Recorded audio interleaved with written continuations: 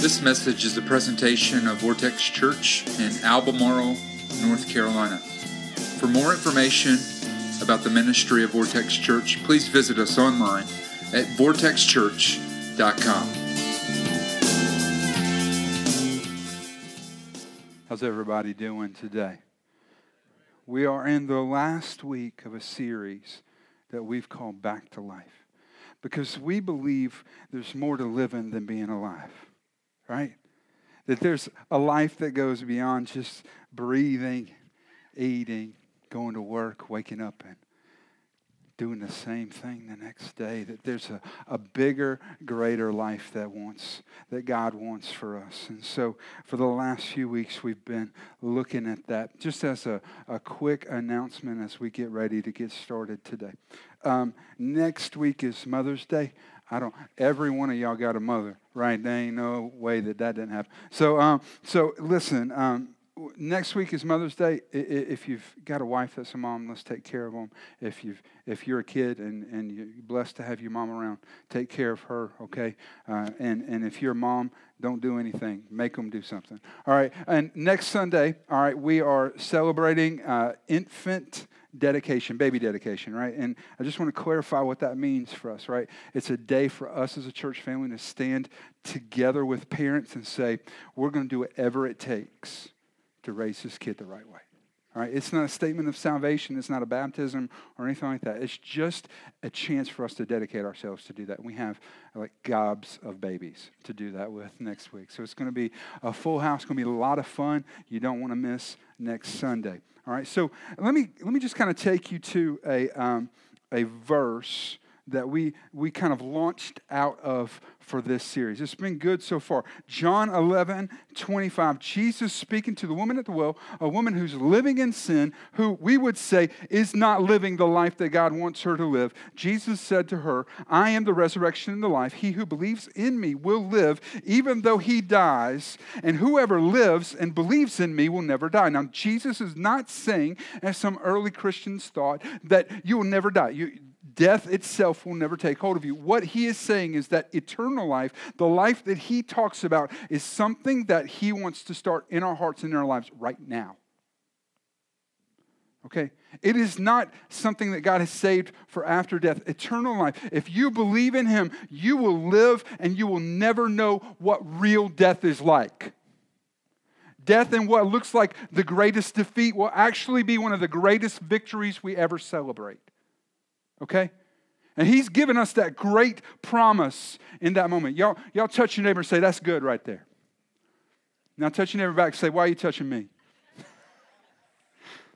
All right, so in this series, we have anchored ourselves in Revelation chapter 1, a statement that Jesus makes to the Apostle John as he is beginning to give this great vision of the New Testament church and end times. Jesus says to John, I am the first and the last. I am the living one. I died, but look, I am alive forever and ever, and I hold the keys of death and the grave. Okay, the Bible tells us real clear that sin earns something. The wages of sin is death. All right? So in our lives, when we sin, the sins that we know we do and the sins that we don't know that we do, the sins that we intend to do and the sins that we don't intend to do, right? Those sin earns death. Death is a great trap. It's like getting locked in prison. And Jesus says, hey, y'all, I got the keys. I can get you out. Touch somebody, say, Jesus got the keys. We're going to have fun today. Y'all okay with that? All right. And so in the first week, we looked at the Apostle Paul. The Apostle Paul wrote by volume 2/3 of the New Testament, by pages about half of the New Testament. And the Apostle Paul, in his later life, makes this great shift to serve Jesus after having been someone who was persecuting the church. The Apostle Paul then it begins to spread out and to minister, to go into cities and start churches and plant churches and plant churches and plant churches. And in all of this great missionary endeavor, he constantly seems to hit resistance. He knew what it was like to live through a storm. And we looked at the book of Philippians where the Apostle Paul was imprisoned and writing to the church in Philippi that has been very good to him. They're his friends. And the theme, the theologians would say, of that book is joy. Writing from the middle of a jail cell, the Apostle Paul is filled with joy. And touch your neighbor and say, that's good right there. See, the first thing that God has to rescue in our hearts is our attitude. See, there's a lot of things in the way that we perceive the world, the way that we think about the world that has to be changed if we're going to experience the life that God wants us to live. And we see that right here in the Apostle Paul. And so in the first week, we looked at God wants to give us joy. The life that he wants us to live is filled with joy. He wants us to live that way. So many of us aren't. There's other aspects of the attitude, but God wants to change our attitude. He wants to redeem our attitude.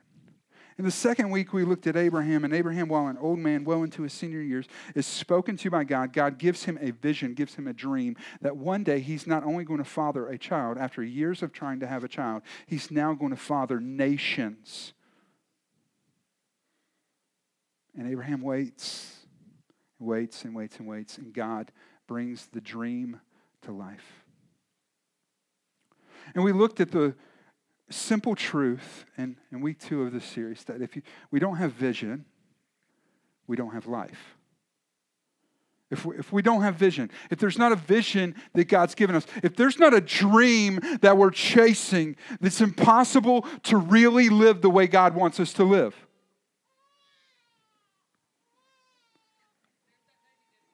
Yeah, that's Jonah, right? Oh, poor boy. We love him. We do. I'm not joking about that. It's going to be okay, buddy.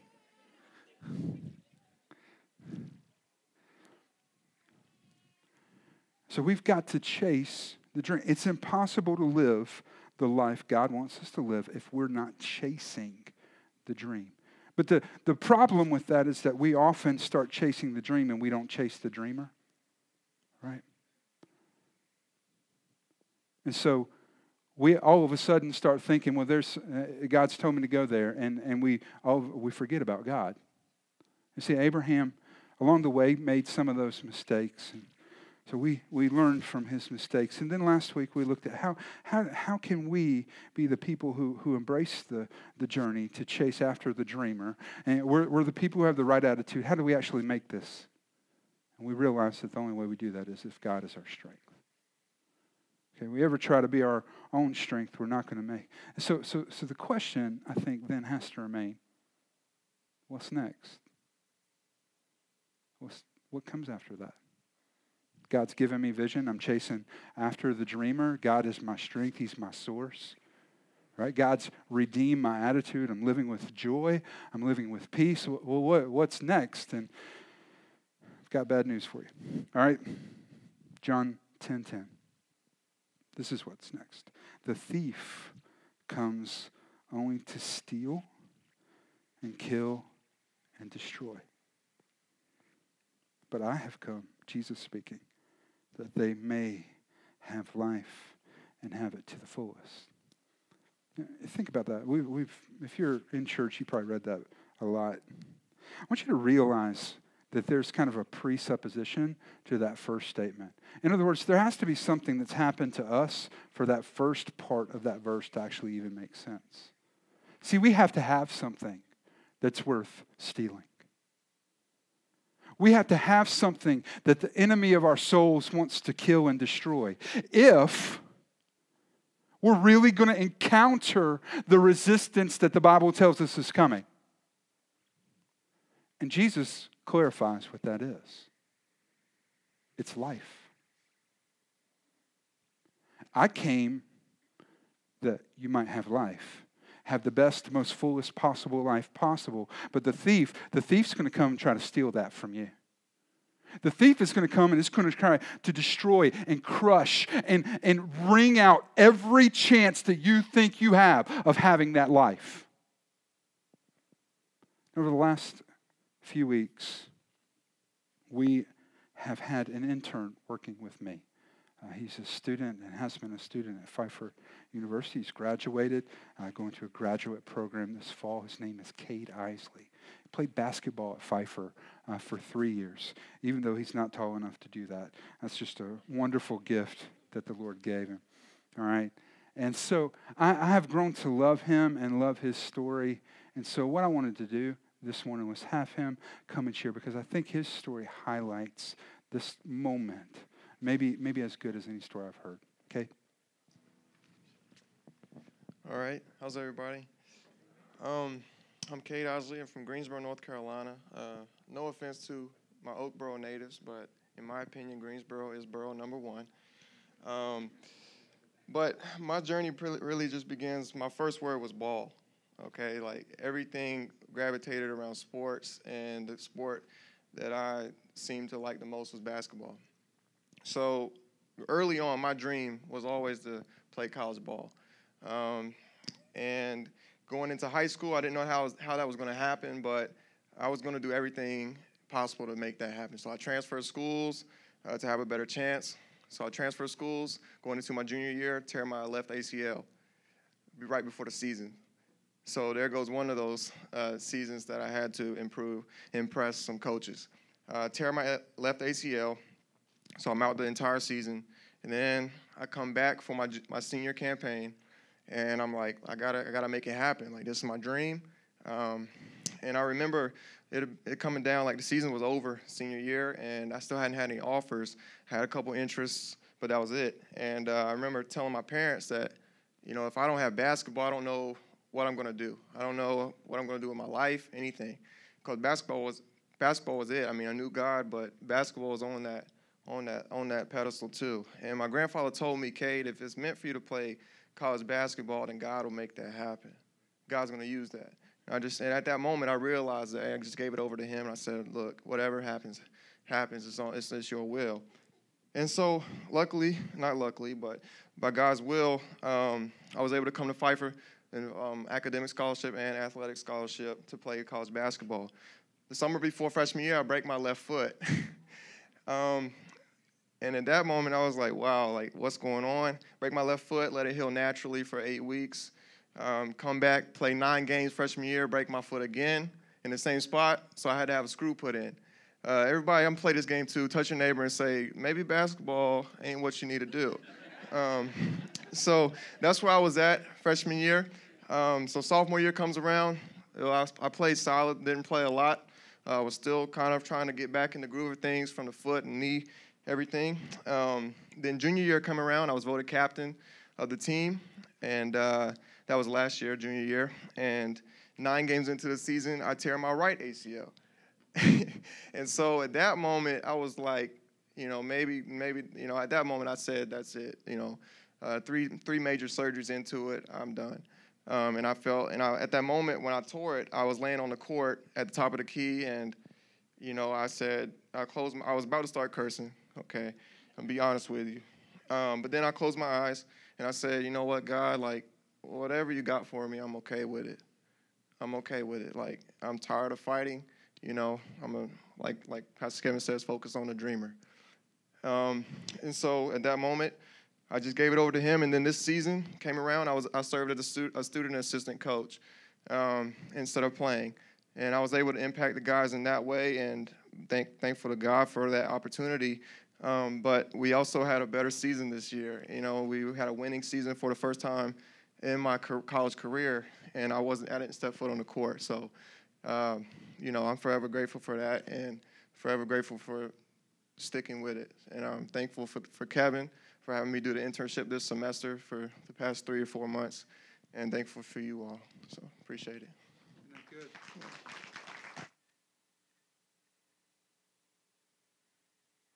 Am I on? There I am. Touch your neighbor, say that's a good story.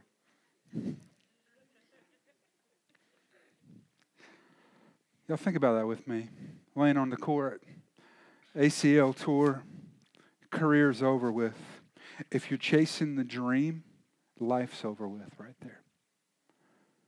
But the good thing about Cade is Cade was chasing the dreamer. See, when we chase the dreamer, the story can be rewritten mid-script. How many of y'all know that? And we're okay with that. And he was invited back, full scholarship as a senior, just to help coach. They took one scholarship spot, gave it to him, said, yeah, we want you around here that much. And the team won almost more games this past year than it won in his first 3 years combined. See, I think that our dreams for ourselves sometimes pale in comparison to what God wants to do in us.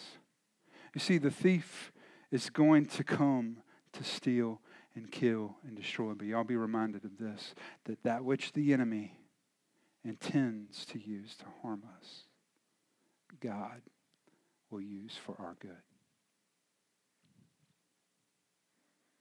See, if we're chasing the dreamer in those moments, life still makes sense. See, I want to talk to you today because we're going to have to learn to do something if we're going to do this the right way. And so we're going to have to learn to fight. We're going to have to learn to fight for the things that matter in life. Because y'all need to hear this and hear me out today. There are some things in life that are worth fighting for.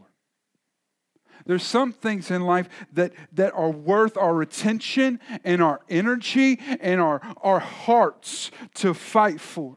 And I'm going to take you to an obscure woman in Scripture and show you that sometimes when we're willing to fight for something, God can take our efforts and do something remarkable through them.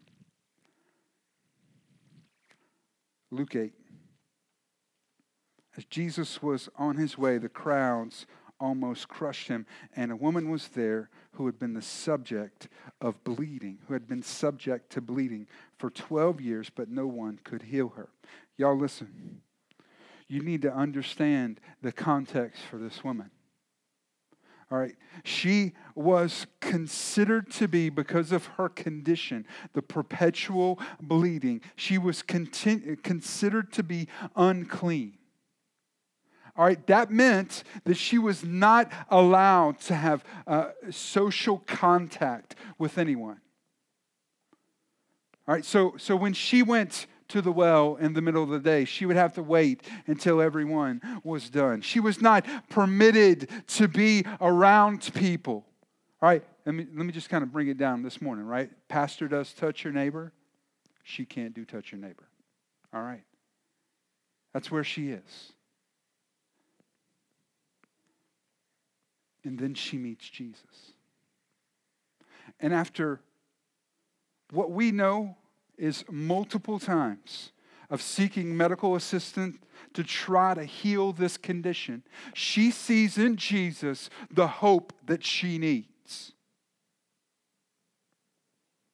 But I want you to understand that what's about to happen wasn't normal. It wasn't that acceptable. But it was her responding to Jesus. Look at what happens immediately after that. Luke 8, beginning in verse 44. She came up behind him and touched the edge of his cloak, and immediately her bleeding stopped. Who touched me? Jesus asked. When they all began to deny it, Peter said, Master, the people are crowding around and pressing against you. But Jesus says, no. Someone touched me. I know that power has gone out from me. Let me just kind of unpack that for you. Jesus has been ministering in a place. He has learned of a need that is away from where they have been. So they have packed up camp. His entourage is moving with him. The people that he was ministering to are now crowded around him. He's traveling in the midst of a great number of people. And the woman sneaks in to the crowd from behind and presses up to Jesus to touch the hem of his garment. And when she does, she's healed. I love what Peter says. Peter says, Jesus, why are you asking who touched you? Everybody's touching you. We were in a crowd of people. I mean, Jesus, if you were playing Touch Your Neighbor right now, Touch Your Neighbor just went crazy, right? Everybody's touching their neighbor everywhere, right? Why are you asking who touched you, Jesus? The reason he was asking was because this woman's faith had drawn something out of Jesus that she had to fight for. And I want you to know that in life, God is going to point you in directions to follow him, but you are going to have to fight for what God wants to do in your life. You're going to have to fight for it. And far too often, we're fighting the wrong battles the wrong way. Y'all listen to me. We're fighting the wrong battles the wrong way. And if you're fighting the wrong battles the wrong way, you're never going to win. Okay? You're never going to win if you do it the wrong way. So the first question I want to spend time looking at today is, how do we fight? How do we fight? The first answer is we need to look to Jesus for the direction. I love this woman because she's willing to disregard the fact that she's unclean. And what does she do? Get the picture. She presses through the crowd behind Jesus. Jesus is leading the crowd, and she chooses to come up right behind him. Why? Because he's leading. He's the way. And if we're going to fight the right way, the first thing we've got to do is let Jesus provide the direction in our lives. John 14:6 says this. Jesus said to them, I'm the way, the truth, and the life. If you want to know the direction, if you want to know the next step, it's Jesus. This woman simply had to get to Jesus. The second thing that we need to do is we need to pray so that our heart and his heart align. We need to pray so that our heart and his heart align. See, that's what happens when we pray. That God gives us his heart. Our hearts get in agreement with one another. See, sometimes we go to God with prayers like this. God, I want a new Escalade. Black one, black rims, blacked out tires. God, I want a new Escalade, please. And the Lord impresses on our heart and aligns it with his and reminds us that contentment with godliness is great gain, right? Be content with what you have. Don't go drop 60 grand on a new car, right? Be content with what you have. But sometimes we see our kids making decisions that we know are going to devastate their lives. And we lie on our face before the Lord praying, God, I can't solve this problem. I'm not big enough to fix this. God, I need you to intervene. I need you to come and change this. God, I need you to save them. I need you to come and rescue them. And just like as Jesus taught about prayer, when we're that neighbor that's banging on the door in the middle of the night, God's heart moves because of ours. See, prayer allows our hearts and the heart of God to come into agreement. I love what 2 Corinthians 10:3 says about fighting. It says, we are human, but we don't wage war as humans do. We use God's mighty weapons, not worldly weapons, to knock down strongholds. And we need to be the kind of people that pray. Because prayer is one of those powerful weapons that the Lord has leveraged on our behalf. It doesn't mean that God's always going to give you what you... Sometimes, and most of the time, God's got to change our heart. Prayer gives him the avenue to do that. Number 3, we need to let the Holy Spirit be our strength. We need to let the Holy Spirit be our strength.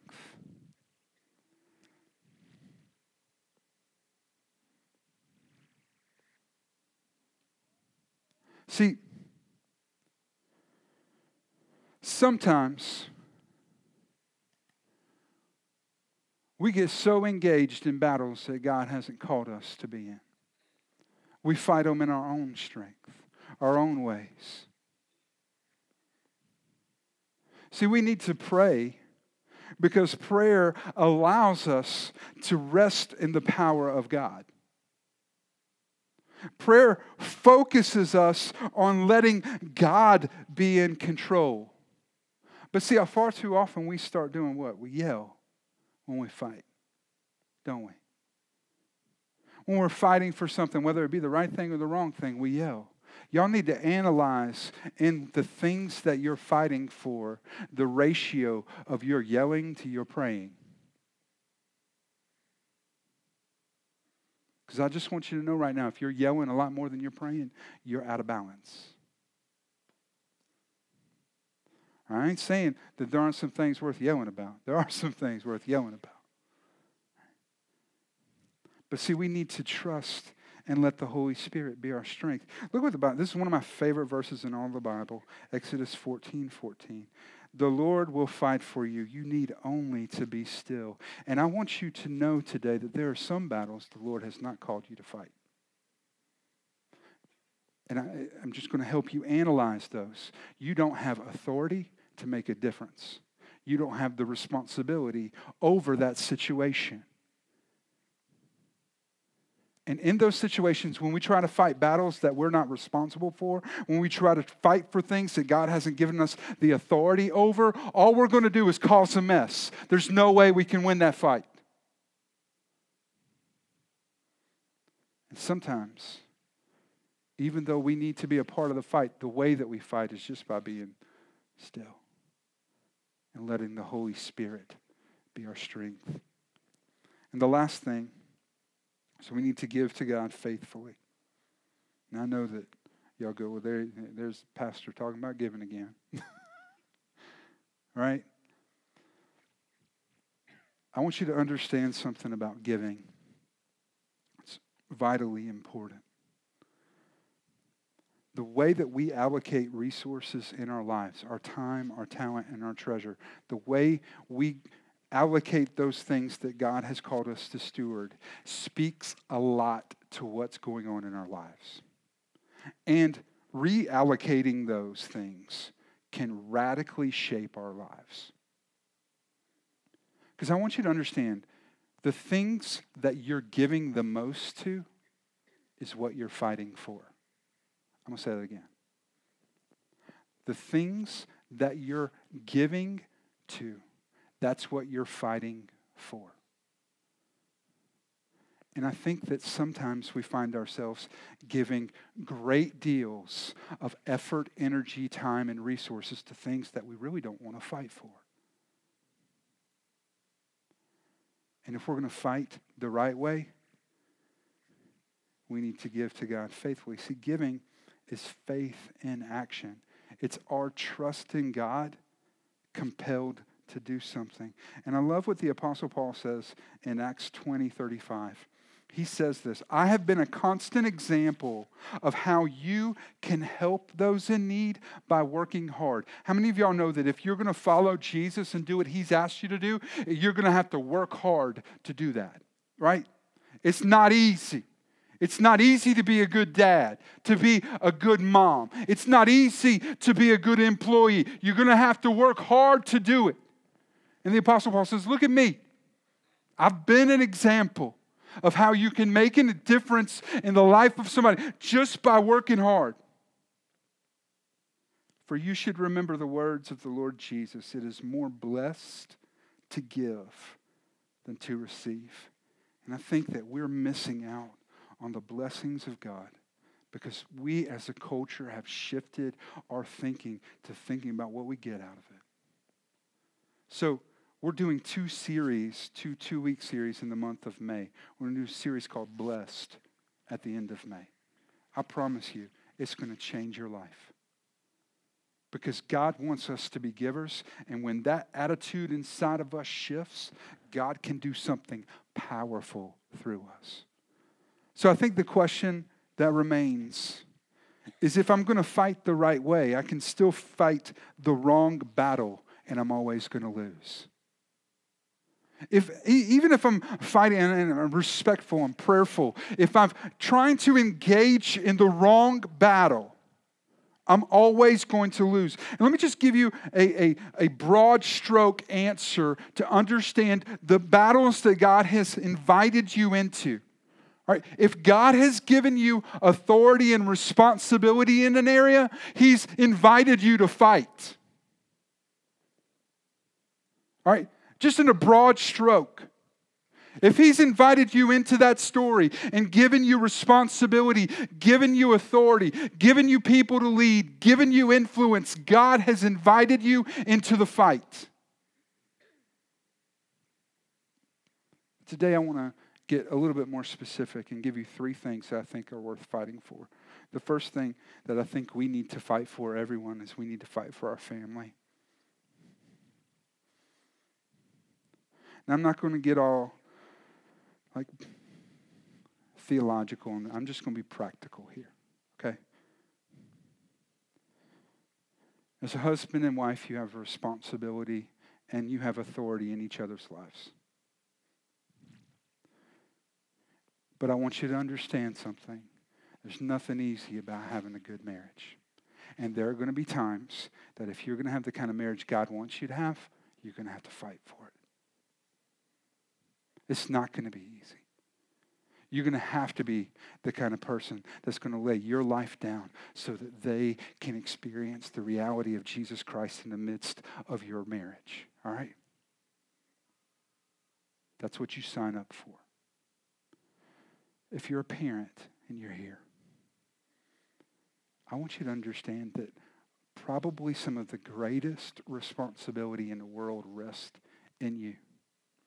I really believe the hope for Albemarle and Stanley County comes from churches like ours that are willing to raise up young missionaries that will go live in our schools and in our towns and in our cities, and that will change the culture of this place. Because I think that there's a responsibility and an authority as a parent in a kid's life. See, our kids are worth fighting for. I love what the old revivalist Leonard Ravenhill said. What father would watch as his house burned and not give everything, including his life, to save his children? How much more should we care for their eternity? So there's some of us that are sitting back and watching as our kids make devastating decisions. I'm just going, okay, well, it's their life.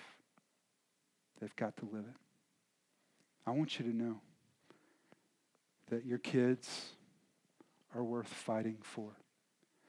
I mean, in the scriptures, we see parents fighting for kids even when they're adults. I mean, think about the prodigal son who returns home as an adult after blowing it, right? And a father who's still willing to fight for him. All right, don't give up on your kids. Fight for them. The second thing that I think we need to be willing to fight for is our relationship with Jesus. Our relationship with Jesus. I mean, we see that in this woman who's willing, even though she's not supposed to be there, to fight through a crowd just to touch Jesus because she knows that if I can touch him, I can be whole.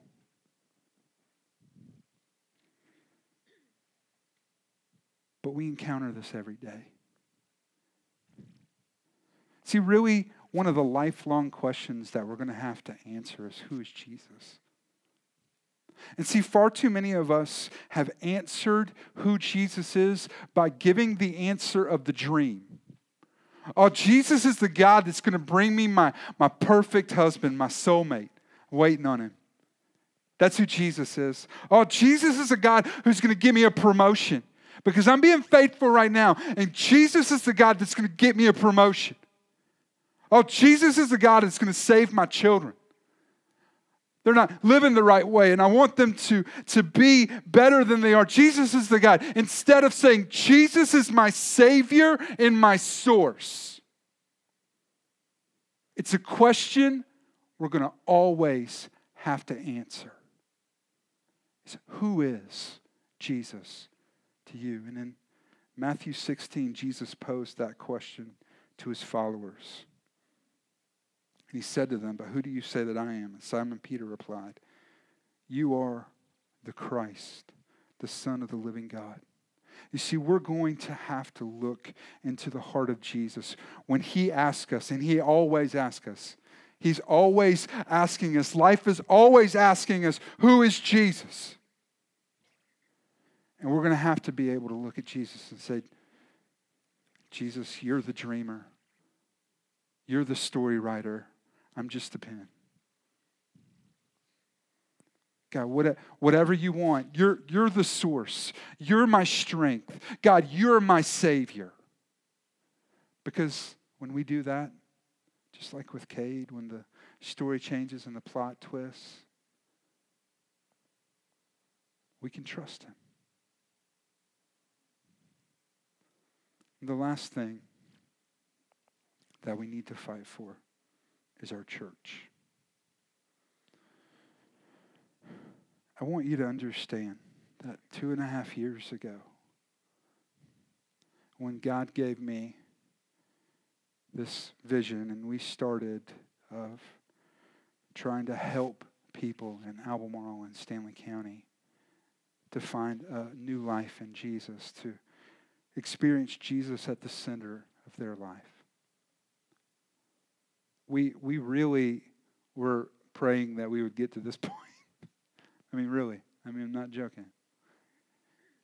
And over the last few weeks, maybe the last couple months, as I've been praying about what God wants to do in us now, I feel like God has invited me again to fight for a vision of a church that's bigger than even any of us can imagine.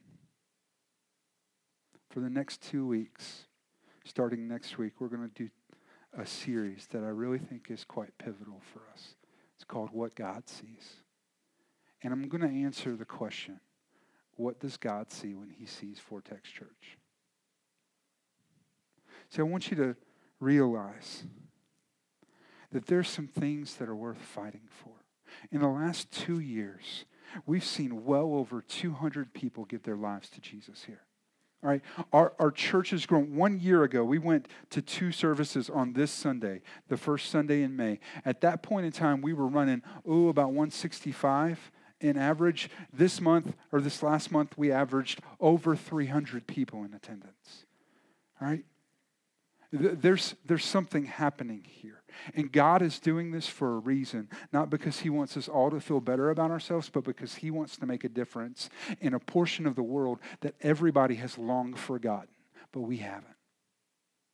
And we're not going to. And we're going to see God do something amazing here. See, being used by God to make a difference, that's worth fighting for. See, there are some things that are worth fighting for today. And I want you to know that if you will fight the right fight, the right way, the end result is always his. And I think that's what we want anyway. Let's pray.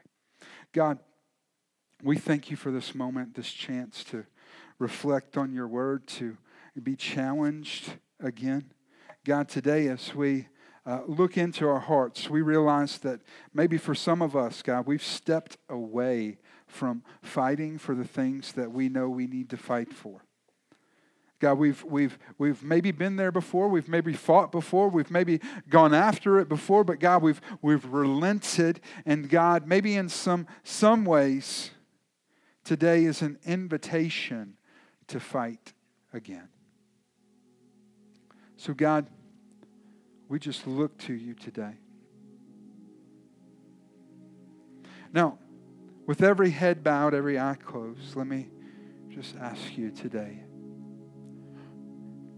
When you look at your life right now, is it being lived with Jesus as your strength and source? I mean, is Jesus the center of your life?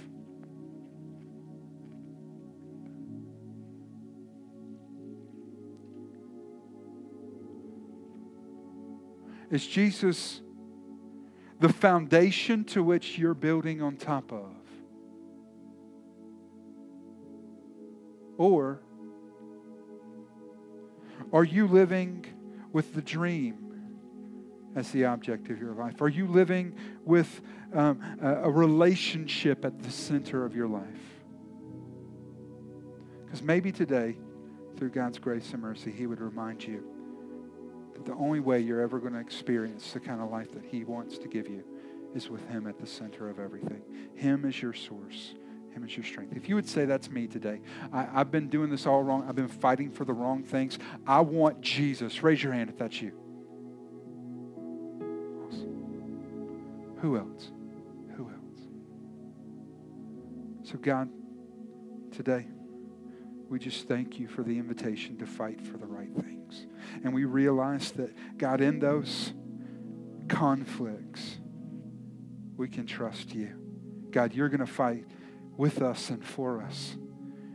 God, I couldn't think of a better team to be on. God, so thank you for the invitation to do that. For those that are here today that recognize that they want to fight for you, God, we just take this moment and, God, we just say, thank you.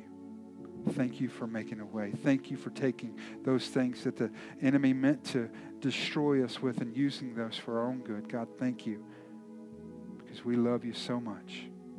In the name of Jesus we pray. Amen.